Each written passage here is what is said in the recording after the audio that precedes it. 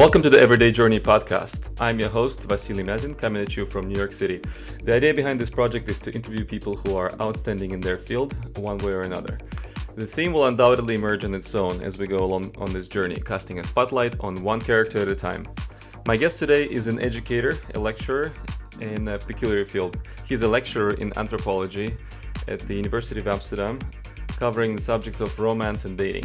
He's lived in various locations around the world, doing research and authored a book. As a good Amsterdammer, he loves his bicycle, lives in a boathouse, and has a tap with Heineken coming out of it in his kitchen. Ladies and gentlemen, I give you Jitse Schuurmans. How was my introduction? And did I miss anything important? No, I thought it was lovely. People would think of me like a hobbit in a houseboat on the canals. Do you really live in a boathouse? Houseboat? No. How do you say it? Houseboat or boathouse? Boathouse. Do you wish you lived in the boathouse? It's nice, it's big, but it's also very moist. Yeah. So yeah. And you get a lot of tourists coming and having a look at your window. Oh, yes. Not that great. It's like you live in a museum. So, Jitse, how did you start as an educator? In 2010, I graduated from the University of Amsterdam, studying anthropology. And quite a long story, actually, because when I was writing my master thesis, I got approached by a publishing house to write a book about my thesis and about my research for the thesis. And so I quit my studies for a bit and wrote that book in 5 months. Can we rewind? And how does the publishing house find out about someone like you to approach you with a book deal? Yeah. So I had a friend who wrote for the university newspaper.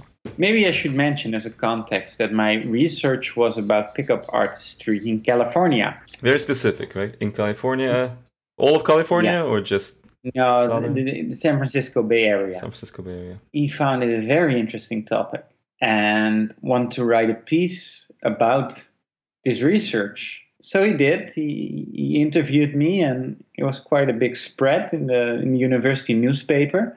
And that sort of got picked up by national media. And then I got an invitation to come and talk in a talk show. And this is by far the best watched television show in the Netherlands. So I said yes. I thought, why not? I'll talk about my project. And so I did, and I got broadcasted. And then, of course, it was known by a lot more people. And actually 2 publishing houses contacted me at that stage and asked me to write a book. And the funny thing is that the girl who approached me of one of the publishing houses was a former colleague of mine when I was still working as a student on one of the boats on the canal tours. And you worked on a boat? Yeah, as a student, I was captain of one of the boats that take tourists around the city. In the canals? In the canals, yeah. The number one attraction here. Oh, that's interesting. You've mentioned already so much that we can drill down into. For those who don't know, what is pickup artistry? Pickup artistry, I would say, is about theories on how to hook up or date or form a relationship with women. That's pickup artistry, and there's mainly men practicing it. I would say it's both an organization. It's horizontally organized in that there's a self-help community of guys that are trying to learn the tips and tricks of chatting and flirting and picking up girls. And it's also a sort of vertically organized community in which there are professional coaches that have their own practices and their own theories and their own methodologies and that instruct their clients. I see. So you learned about this subject from reading? Yeah, I read the game in like Probably a lot of people have read this book. It's a famous Bible of pickup by Neil Strauss. Yeah, by Neil Strauss, a bestseller, but not only in the United States. It sold millions of copies all over the world. It was also a bestseller in the Netherlands. And I read that book. I was totally amazed. I was fascinated one time, but also I wasn't completely sure what to think of it. If it was accurate portrayal, if it was real. Oh, you think it was partly made up? I did at that stage, yeah. I did think it was partly made up, and but I was fascinated. And at that time, I was about to embark on my master in anthropology, and I thought that this would make a great topic to research and to write sort of ethnographic account of this pickup phenomena. What are some other topics you've explored before choosing this one for your thesis? Oh, I had so many options. At that time, I was actually also studying economics. My plan was to finish an MBA program. I started an MBA program that same year. I studied both economics and anthropology. And while doing that, I got second thoughts. And then I thought about this project of doing a study about the game, about pickup artists. And it was still in September. When I was studying business administration at that stage, and I knew I could still switch, so I actually did it. I switched to anthropology and then did this project. Honestly, I was not thinking about doing a master in anthropology, actually. So I never really thought about what project I should do. Yeah, I never really had the intention at that stage to continue and do research. Do you think it's specific to Europe or University of Amsterdam where the subject is even allowed to be explored in such depth? Because I've never heard of anyone doing something like this at an American university or some Eastern European or something like that. I mean, of course, the most famous studies come out of British, American, and maybe Canadian universities, right? But the Netherlands is not too far behind. There's a fair amount of work that comes out in English out of University of Amsterdam, and I believe University of Rotterdam as well. Like Professor Jordan Peterson of University of Toronto, he worked with University of Rotterdam doing the future authoring program where they made students write about their future for the next 2-3 years as an experiment. And that was done successfully in the Netherlands because it seems like it's a little bit more flexible socio-educational environment. Do you have any comments about, is it because you were doing it there? Like, do you think something like this would not be possible at an American university, as far as you know? I don't know if it's not possible, but I do know that University of Amsterdam particularly expect students to find their own research programs and write original proposals. So it really has this sort of tradition of unorthodoxy, being a little rebellious. So there's definitely a lot of room for that at the University of Amsterdam, more than at other universities in the Netherlands. But I mean, I do know a few people that are working on pickup artistry in other countries. One girl at the London School of Economics, and there's another a guy actually at the Dutch University. So there's more universities that have room for it, but it's definitely true that the University of Amsterdam is very liberal in that sense. And actually, my teachers thought it was a great idea. I had a female professor at that stage, and she was very supportive. And she really said to me, "You should do this. You should study this.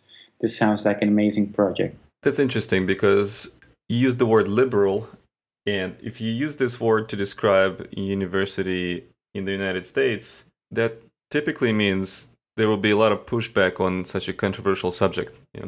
So if you did something like this at your typical left-wing orientated liberal university in the United States, you could get a lot of pushback, a lot of a petition for you to stop doing your work because it has some kind of misogyny built in there, some kind of an unfair treatment of women, because at its core, pickup artistry, it's not too far removed from techniques of persuasion and possibly deception, certainly seduction. And these techniques are often associated with something negative, something that manipulates people into doing things they don't want to do. Of course, we don't see it this way, although it can be seen sometimes in such a light. I guess you already said that was not an issue, and no one saw it like this. So maybe the definition of liberal is different in University of Amsterdam or in the Netherlands in general. I do think so.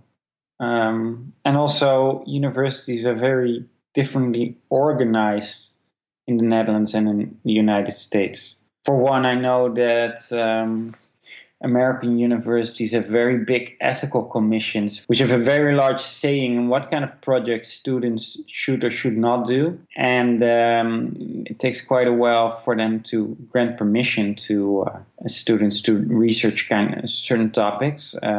University of Amsterdam, at least at that stage, did not have an ethical commission that could sort of challenge your proposals. So it was really sort of up to students what they would research. Of course, there's always questions of morality that you should answer by. And of course, lecturers and professors are not going to supervise projects that they find morally dubious. But honestly, I don't think there's anything morally dubious about studying the pickup community.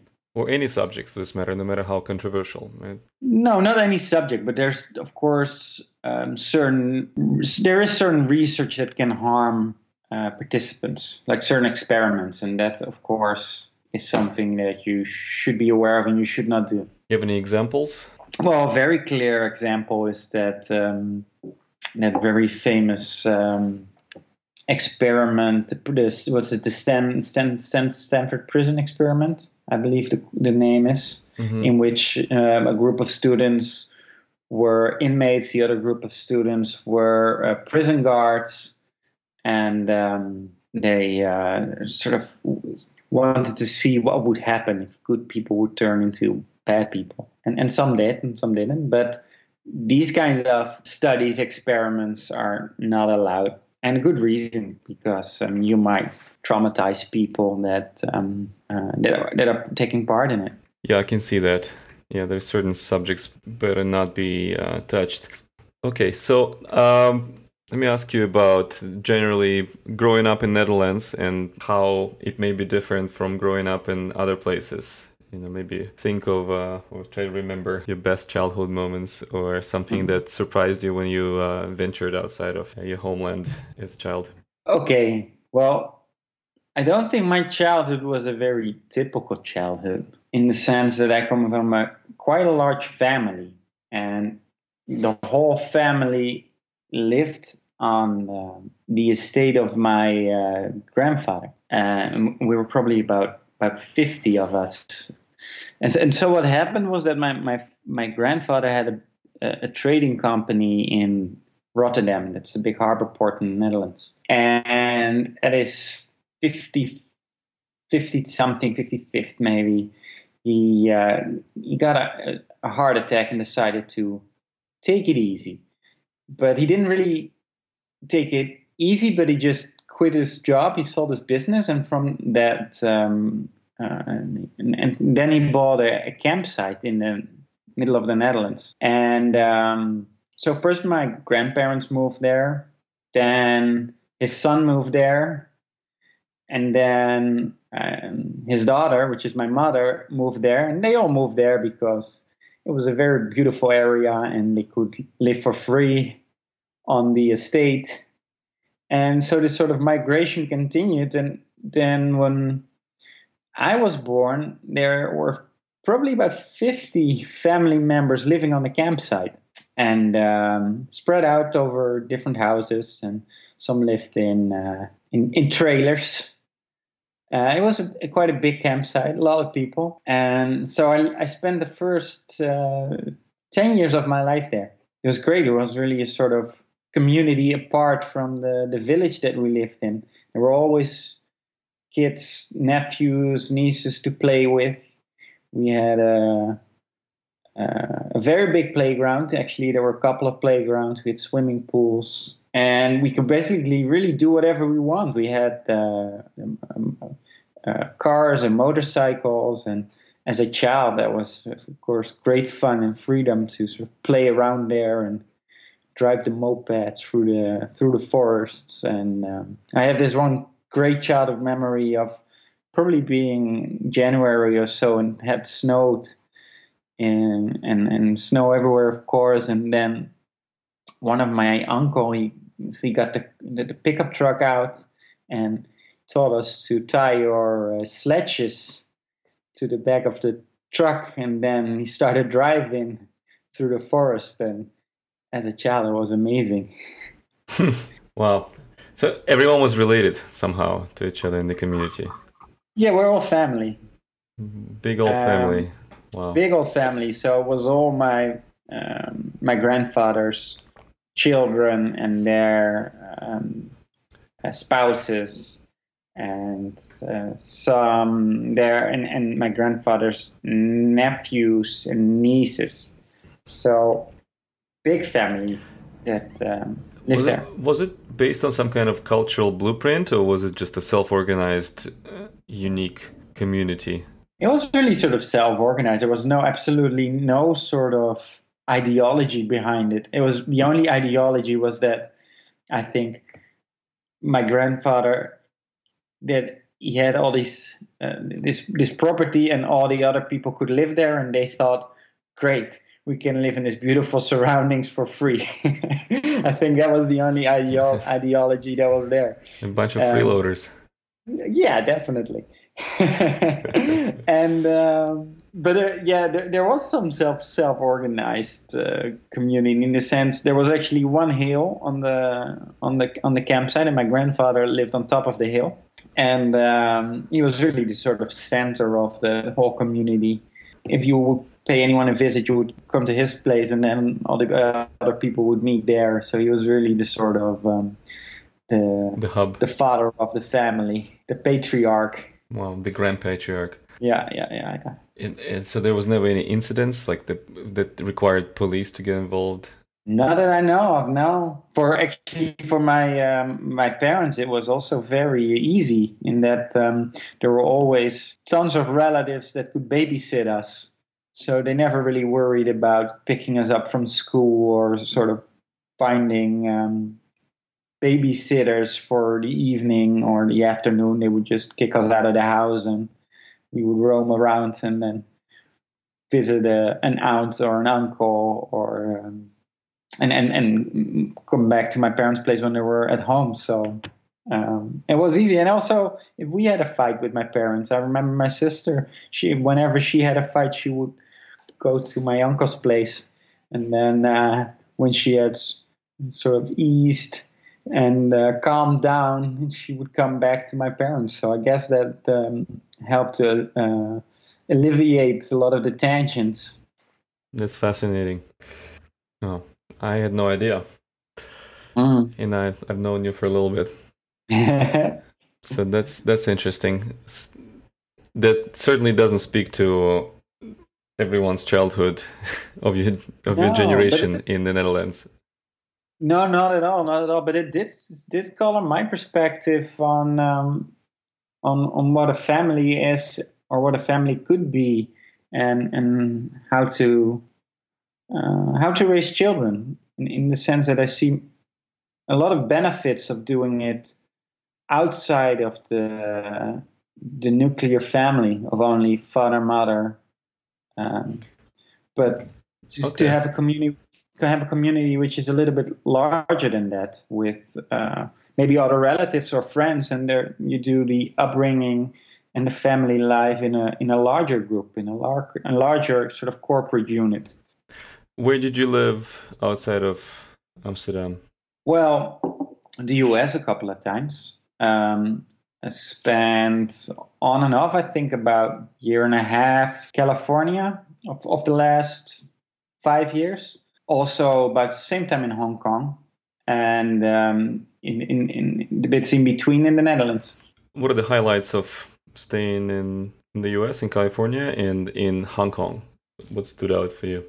In the US, many things. First, of course, the project that I was working on. I was doing research on hookup culture, partly in the pickup community, but also on campus. And I was interviewing a lot of people about their usage of dating applications. So there's different things that I was researching at that time. I met a lot of great, interesting people and heard great stories about romance, about dating, about hooking up, about sex. That was part of it.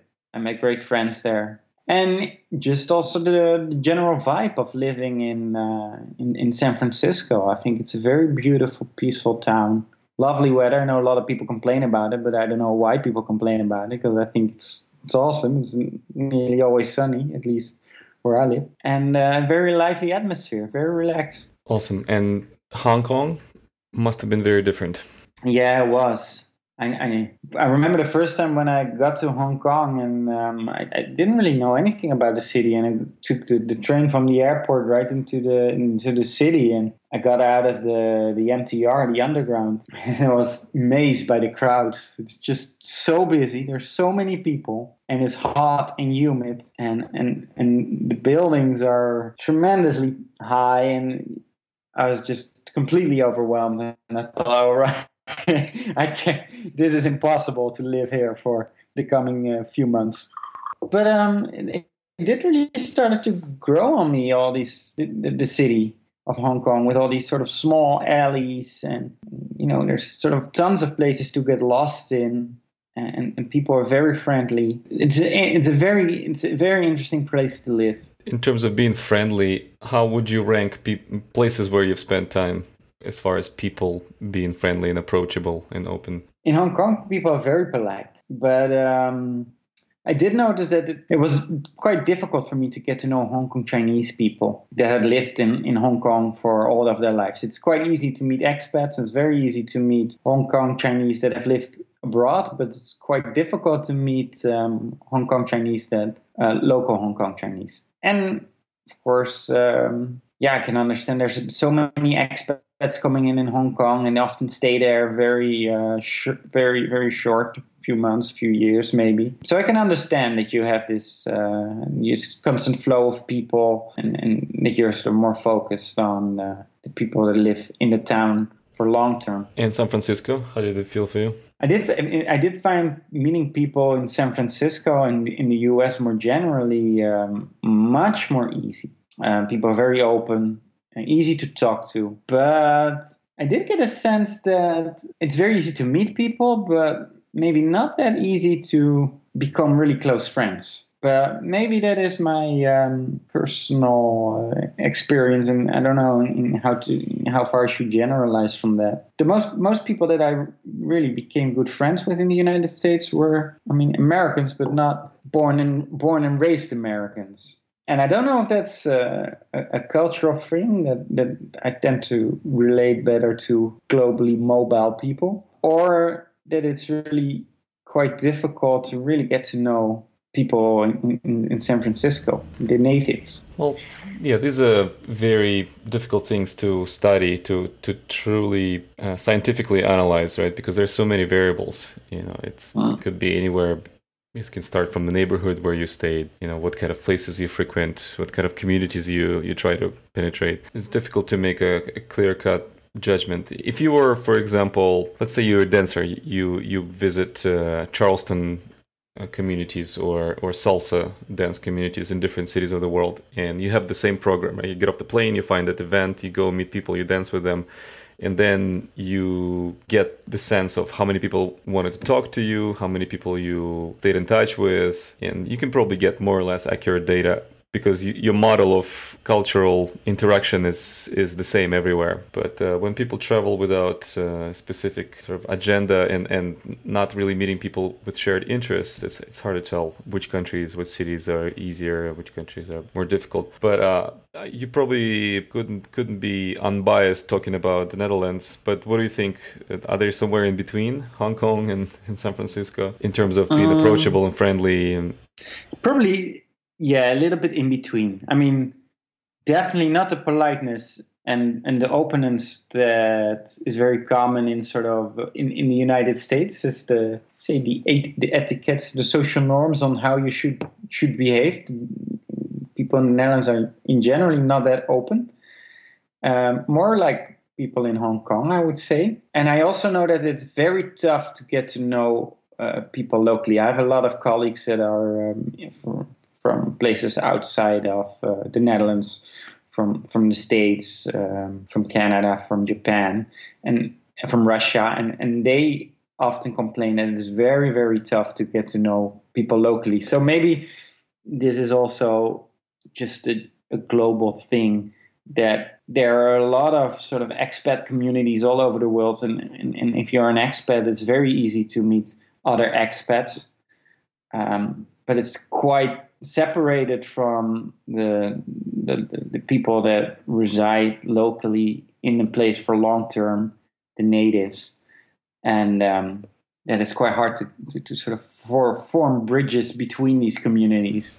yeah, I can see that. On my brief visit to Amsterdam last year, or I sensed there's a general politeness and friendliness, but there's also this kind of a reserved attitude that people are not too eager to get to know you more personally. They're fine just knowing you superficially, unless you give them a good reason to get to know you better, right? So there's not like a proactive curiosity that is widespread.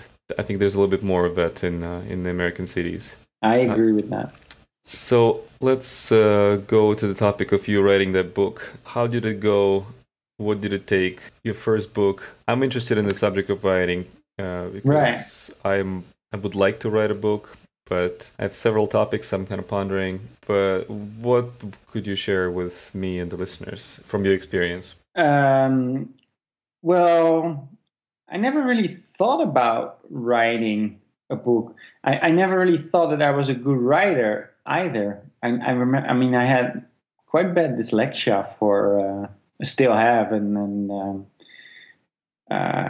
on high school, I also always had to take special lessons because I couldn't spell and couldn't write. So I never really thought about myself or saw myself as a writer, and so when the publisher and publishing house approached me and asked me to write a book, I first said, yes, of course I'll write a book. And then second, I thought, whoa, but how should I write a book? I cannot even spell properly. I really thought I could I'd give it a good shot. I took a few months off and really focused on getting this job done. And I remember the first weeks or months were struggling. The first sort of chapter that I sent to the publishing house, I really got a harsh feedback, and the editor complaining that it was so is that how it works? Useless. We couldn't do anything with this. Is it how it works? They ask you to send the first chapter?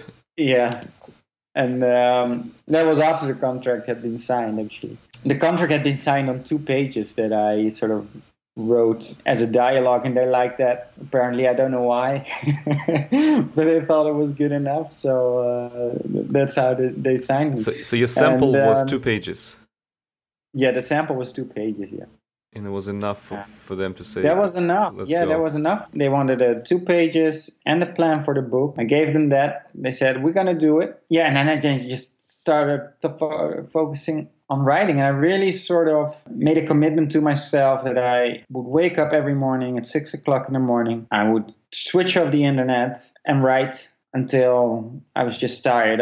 Most of the time, and, around late afternoon, I would be so tired I couldn't sort of see anything on the screen anymore. And I did that for 4 months, and every day And I remember especially because I was not used to writing, and it was a struggle. It was really sort of a struggle to keep on going. And also when I got a lot of feedback, and a lot of feedback, especially in the beginning, was very harsh, very critical. That was not good enough, not good enough. Was it motivating, this feedback, or at the same time maybe demoralizing? No, demoralizing, yeah. But I also know that that is how it works. That's how you get better. I mean, criticism is never. It's not at the moment. It's never good, or never nice. But in the end, the only thing you can get out of is that you learn from it. Did you know that in the moment? Yeah, I think I've always known that. Kind of from school or intuitively? From school. I mean, I remember when I was a child, and like if I was doing things with my father, I said, I don't know how to do it. He said, there's one thing you should know, and that is never to give up. And I still had to finish it. I remember that one time we bought this sort of thing from the IKEA, right? And it was probably sort of 9 or 10, and we had to and I wanted to fix the whole the cupboard that we bought from the IKEA. I was 9. I didn't really know how to use all these tools, so I started working on it, and then I didn't really know how to continue. And I asked my father, "Can you do it?" And he said, "No, you will do it." And he actually didn't let me into the house until you were done. Until I finished. And so that was very part of my upbringing. It was always like there's one thing that you don't know, and that is that you can't do it. You can always do it. You should just try. So coming from that perspective, also when I was writing a book, there were a lot of times when I doubted myself. I mean, constantly, but giving up and not finishing it was really never an option. I thought if I just keep on working on it every day from early morning till afternoon, then one day we'll be finished. And it actually did turn out to work like that. Yeah, it's exactly how it turned out. Well, yeah. I mean, in the end, that is really what sort of writing is. It's just churning out pages. Blocking out all the other impulses, switching off, or at least I have to switch off internet, isolate myself, and force myself to sit down and stay and remain seated. Just force myself to type. Just say at least write 5 pages a day. And I cannot sort of get up before have written these 5 pages. I've sat in front of my computer trying to type something and feeling the pain of my brain not wanting to produce anything of substance. And of course, as someone with a semi-perfectionist mindset, I wanted to only output something that made sense, that had value. Would you say it's a good approach to just type whatever you think you can right now? Yeah, I know these situations very well, that I'm behind the computer and I'm sort of blank for an hour, and then I write a sentence or write 2 sentences, and then I read the sentence and I think, oh my God, did I just write this? What a lot of crap.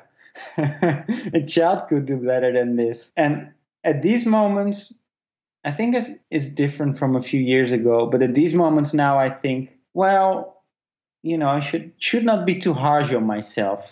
I might not think that at this stage it is great, and it might not be great, but if I just write and try to have fun with it, then maybe something later will turn out, some of the following writing will be good. And I also know that writing is sort of rewriting, it's writing, good writing is writing things 5 to 10 times. So if it's not working one time, you should not be harsh with yourself, because you know that the first bit you wrote is going to be shit anyhow. So why worry about the thing that you produce being rubbish? Because that is with all your first writing, it's rubbish. So I think, well, let's have fun with it, and don't focus too much on it being not good enough. Do you have any practical tips for aspiring writers, especially for the ones who haven't written more than 5 pages yet?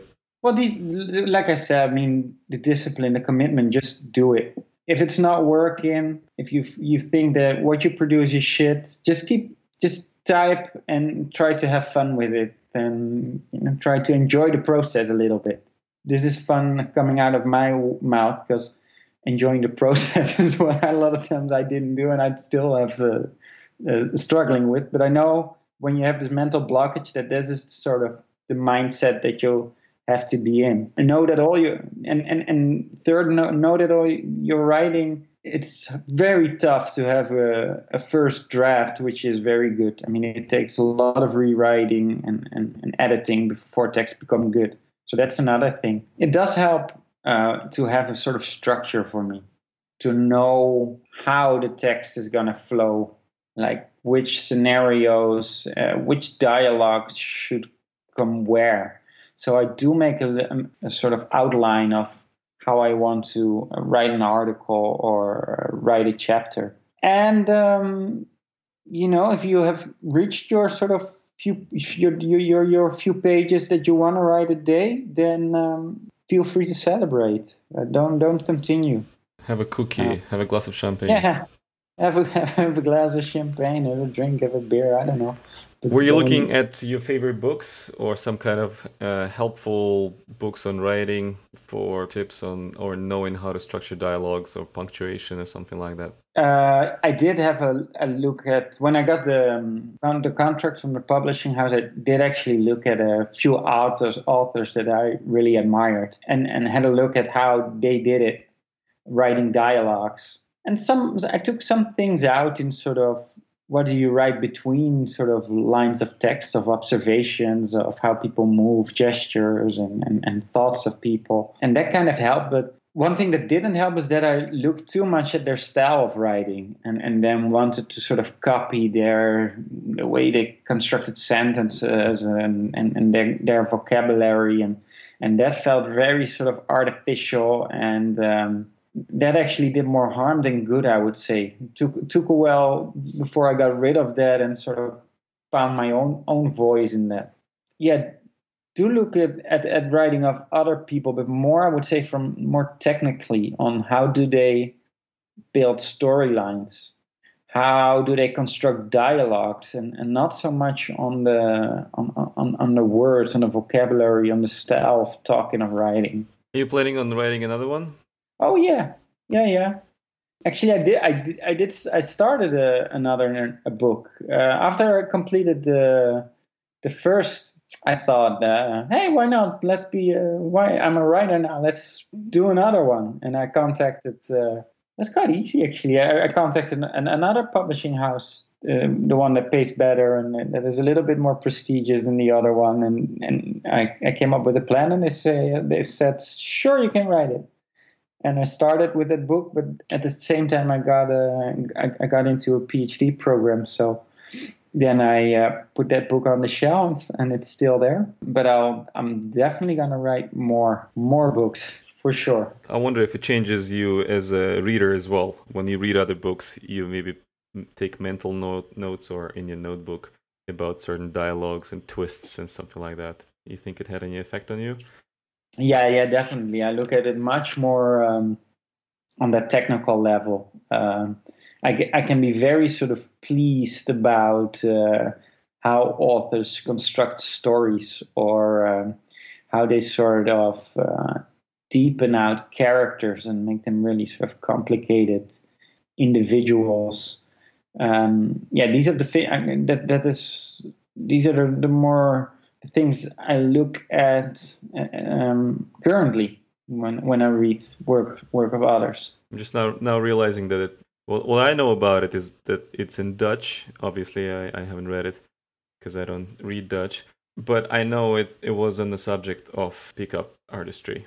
True. Yeah, it was basically a tale of a guy from the Netherlands that went to study pickup artistry in the United States and got a little involved in that community over there. That was my story. It was very honestly very close to my real experiences. I did sort of twist the story a little bit to make it a little bit more exciting and more of a storyline than it otherwise had. What kind of feedback did you get from the readers? A lot of people thought it was very funny. Yeah, so I got quite a feedback of that people really sort of laughed out loud about it, and I think it actually it is quite funny. It might not be a very well constructed story or a well written novel, but it is definitely a funny novel. The boss of the editing or the publishing house, The chief editor. the chief editor, he was very pleased. He was quite amazed that it sort of didn't become a bestseller. I don't know if he said that to sort of give me compliments or not, but Okay. So it wasn't. But it had some moderate success, right? It was purchased. Oh yeah, I sold a few thousand copies. I mean, and considering the Netherlands being such a small country, it actually did quite well for a Dutch book. But yeah, I didn't make millions of it. Well, there's always another one you can write. For sure. So we've spent a lot of time talking about the book, which was useful.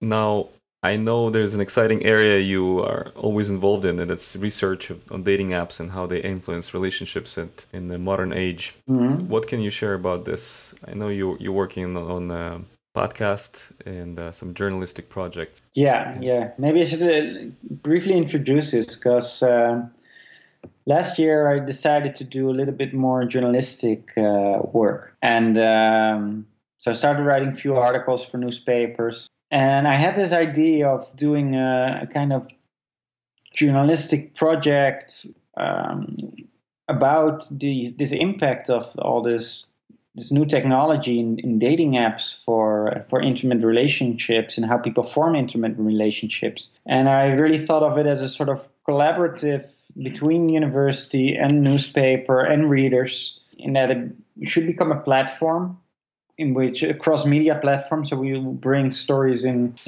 different media formats, so text, videos, animations, there's other data visualizations, there's podcasts indeed, and readers can contribute their stories. They can contribute by posing questions that we can take, we journalists can take and sort of follow up on. It's really about sort of creating collaborative public. And this was my idea, and I pitched it at the national news, or one of the national newspapers in the Netherlands, actually the second largest newspaper here. They concurred. We started this project now a few months, and the thing that I did is I'm working on now is that I published a survey, and on basis of this survey data, as well as my interview data from my PhD, I write blogs now and then. So my last blog was on swipe hours. You know, I've talked to many people in during my research that kind of complained about internet dating, that it takes so much time, and that all these a lot of these chats are very sort of, how you say, very fertile, that you talk with somebody one day and then another day you don't hear of that person again. Very flaky, everything, very sort of loose sand. And so my question was, how long does it actually take? How much swiping and chatting do you have to do on average to meet someone? And it turned out that I did a survey now under 2,000 readers so far. Average is 38 hours before swiping and chatting before you actually meet somebody in real life. And so then I thought, okay, if I can calculate that, I'll calculate the average time it takes for you to find somebody you fall in love with, and or you have a long-term relationship with. And that is actually 1 month of 38-hour weekdays, 38-hour work weeks of swiping and chatting. So 1 month of swiping. 1 month of full-time employment. 1 month of full-time employment to find a romantic partner via dating application. A romantic partner with certain parameters. I define romantic partner as a sexual relationship that you have been with for 3 months. So 1 month of full-time work to find a romantic partner that checks all of your boxes on a kind of a basic list, right? You're attracted to them, you're interested in them, they like you back, you are both interested in sexual relationship, and you see each other regularly. Yeah. There's probably a myriad of other things that could go wrong, but at the basic level, if you have this is a good start. And to get there is a lot of swiping, and your thumbs could fall off. Yeah, and I was amazed. I didn't actually know that it took that much time. What amazed me even more was that you have the Grindr, the gay hookup app. The amount of hours of chatting and swiping was pretty close to Tinder, and it did surprise me. I thought that would have been very, very few times that guys would just meet up and have sex, but apparently there's also a lot of chatting and swiping involved for many people there. I was kind of amazed. And the interesting thing maybe for people to know is that there's sort of one big trend of exceptions, and there were all these applications that were linked to a traditional dating website. Like the things that you have in America, like OkCupid, Match.com, all these applications, the average hour swiping and chatting to meet someone in real life or in real time were actually a lot less. So less clicking on those sites until you get to that same result. Mm-hmm. A lot less clicking, yeah. These are the surprising findings. These are a few of the surprising findings. Right. And in terms of gender division, like, is it similar for both sides? For females to find what they want versus males? Yeah, actually, there was no difference between women and men. Actually, today I wrote another article on basis of this data on the number of sexual partners people accumulate during 1 year via these applications. It turned out, I think the average was about 3 for men and 1.5 or so for women. But what I wanted to know is if the ratio of sexual partners, men and women, was more even via these dating applications on the net than in an offline situation, an offline context. Because I thought if there's a double sexual standard, in real life between men and women, this is probably one of the explanations that men have more sexual partners than women have. So you would expect that in this sort of anonymity of these dating applications, man and female sexual behavior will be much more aligned. But that's not the case. As it turns out, I guess it's safe to say that women get more options, but they're a lot more picky. Yeah. And you're saying it's 1.5 sexual partners on average for a woman in your data sample in a year. In a year, yeah. And then we're talking via these applications. Huh? Yeah. We're talking about any sexual engagement. It could be a one-night stand. It could be longer. Yeah, true. Could be any type of sexual relationship. I just asked about sexual partners that you met via the application in 1 year period. Do you have any stories or any evidence that your work, your research studies made positive effect on people or changed their thinking? I did write an article last year about sort of non-normative relationships, about people that have not sort of the average intimate relationship, about people that have open relationship, about polyamorous relationship, about asexual people. And I made a whole series about these different types of relationships. And that was also for a national newspaper that I did that. There I got a few compliments, actually, of people that participated in the project and also readers that they really sort of liked that their story was brought into the open, but just explaining what they did and why they had this relationship without being sort of judgmental about it. I interviewed a BDSM community or a BDSM family for that series. About 5 or 6 guys that had this leather family. So I wrote a little piece about their family, like why they had this arrangement and what they did.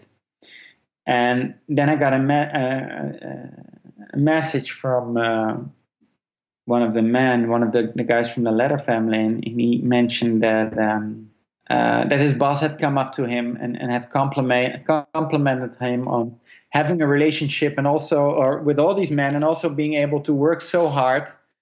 And then I thought, okay, this has brought a little bit more of open-mindedness and respect to people who do it a little bit differently. I see.